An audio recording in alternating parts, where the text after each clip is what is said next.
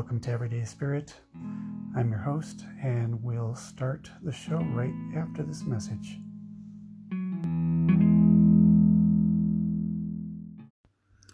If you're new to this broadcast, I just want to tell you a little bit about it. We will typically read a segment from one of the social media websites, either Reddit or Facebook. We'll go into a group associated to Christians or Christianity or religion or biblical topics. We'll choose a question that's there, and then we'll do an analysis of the question, have a little bit of a conversation about it, and then share a biblical response to it. And so that's essentially the format for the show. I hope you enjoy it, and we'll get back to the show.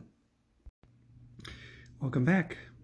So today's segment is regarding a question that was found on the True Christian in the True Christian group on Reddit. The name of the question is titled, "Am I truly saved?" This is a fairly common question that comes up, and so this is just one person's question. And so I want to read a little bit of what this person is asking and tell you a little bit about it, and then we'll go into the next part of the segment. So he's essentially, he says that he's been having a bit of a crisis of faith lately, but not in the way that we might expect. He is a new convert, only coming to Christ in February, and he's wondering if he is truly saved. By that he means he's not talking about praying a prayer and boom, he's saved, but real, genuine faith.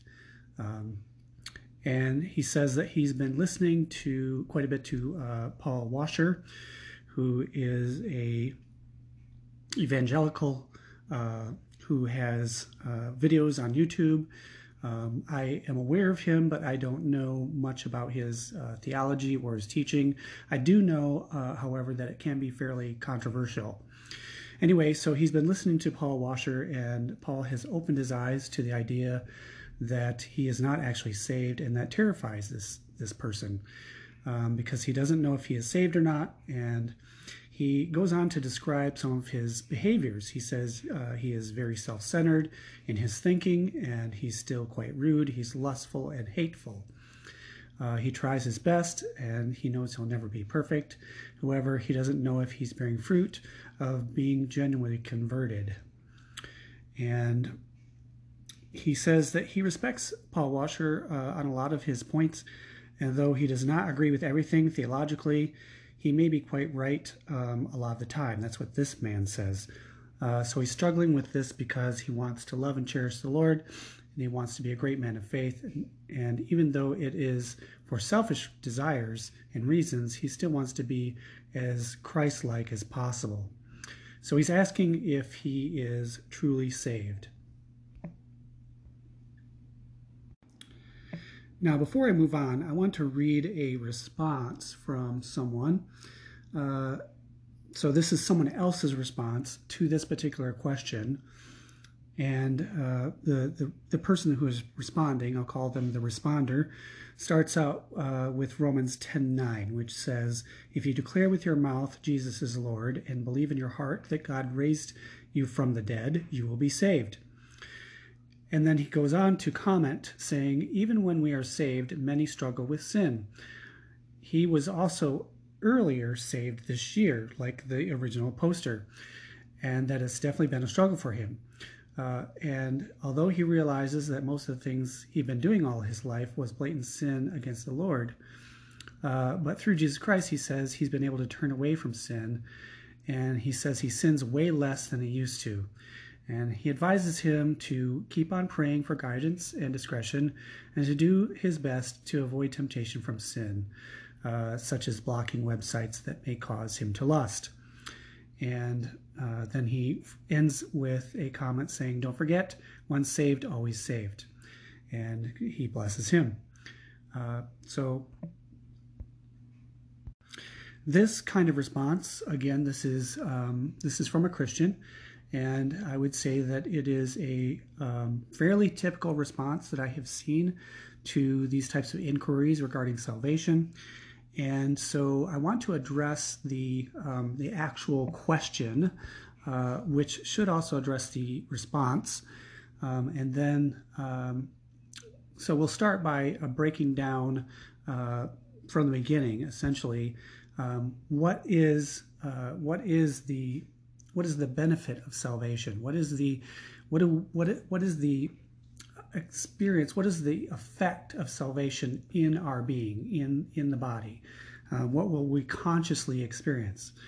And to understand what this is, we need to go back to before salvation, when we struggle with sin. And so we need to understand that the struggle with sin is overcome by the blood of Christ. So once the Spirit of Christ enters into us and it cleanses us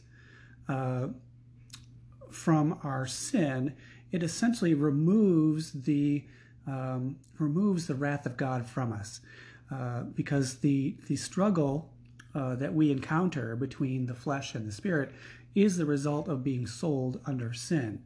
And our flesh is sold under sin because we are condemned by God for treason. That would be the first part of this. In Christ, though, our flesh is not sold under sin anymore. It means that the war of the flesh against the spirit is over. Why is it over? Well, it's because the debt has been paid. The debt originally was our death, right? But now that debt has been paid, and so we're not condemned anymore. We're under grace. And yes, there is a thorn left in the flesh after we are saved, but that thorn is left as a reminder if we get off track, for the most part. And so that, the messenger of Satan can come against us if we, say, for example, get arrogant or get out of line.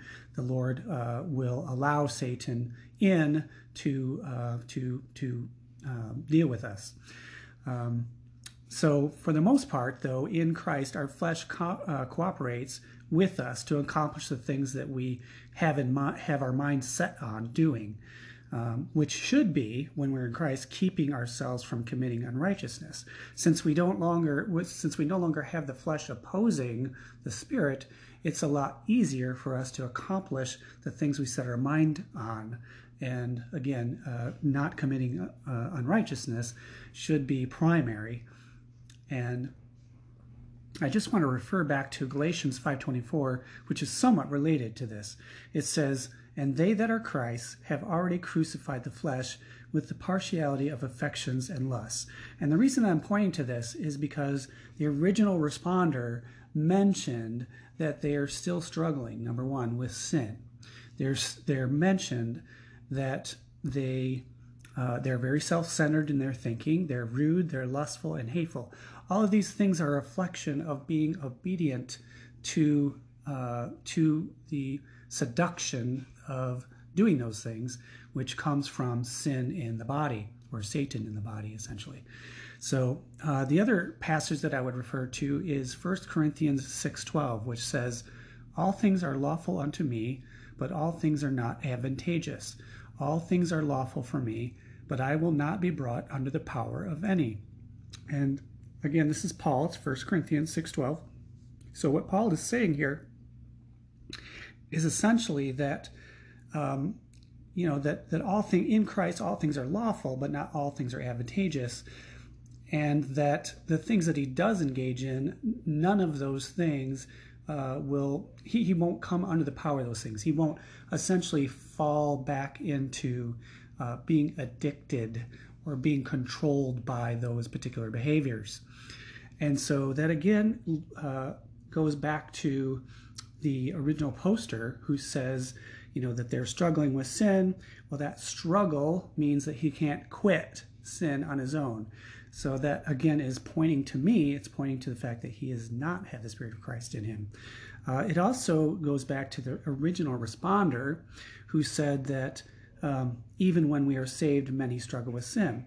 Well, when we struggle with sin after salvation, it's not lining up, because salvation sets us free. I mean, that's one of the benefits of having Christ, the Spirit of Christ in us, is that we no longer deal with that.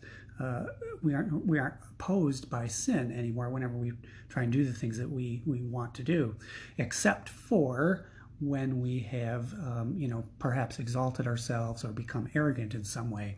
Then the Lord will scourge us and correct us, which we take patiently, because we deserve it for the evil that we've committed. So if you're still sinning in Christ, your defilement of the temple of God, which is your body, which is where Christ is where the Spirit of God is, that results in hellfire. And that's what I was talking about, the scourging. And so from my own experience, being scourged is not pleasant. And I personally had no desire to stay in an unrighteous condition between myself and the Lord. I don't want any scourging to be going on. It can be painful. And Jesus warned us to commit, warned us to fear to commit unrighteousness in his presence. And there's a reason for that. I mean, he says in the book of Matthew about it is better to cut off the parts of your body that sin against you than it is to enter into eternal life and sin before God and be thrown into hellfire. That happens. That actually happens. And then I want to, my last verse that I want to cite is 1 John 5:18, which kind of supports all the things that I've said here. It says, "We know that whosoever is born of God sinneth not, but he that is adopted by God keepeth himself, and the wicked one toucheth him not." So again, what this is all pointing to is that in Christ we have the discipline. We received freedom from opposition, freedom from being sold under sin, freedom from condemnation, so that we can do the things that we ought to be doing without opposition from our flesh. And in fact, our flesh actually assists us. It becomes a partner with us in doing the things that the Lord wants us to do.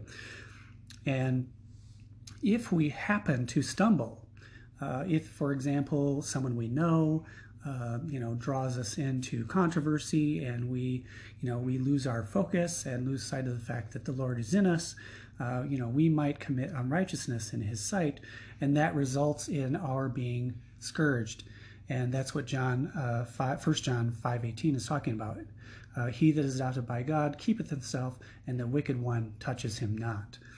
And so hopefully this answers the question for this gentleman who, my analysis of this is that this person is not saved, and in response to the Christian response here, which says, he cited Romans 10:9. He's saying, even when we are saved, many struggle with sin. That may be for a very, very short period of time after salvation, but you learn quickly that the scourging of the Lord is not something that we enjoy, and we learn very quickly that we need to change our behavior and turn from the path that we were on. It does take time, but eventually we understand, and we can not only walk but also run before the Lord and not commit sin in his presence. So that's my response for this segment, and I hope that you were able to learn something from it. And if you have any questions, feel free to post comments on the show comment section, and I'll do my best to get back to you.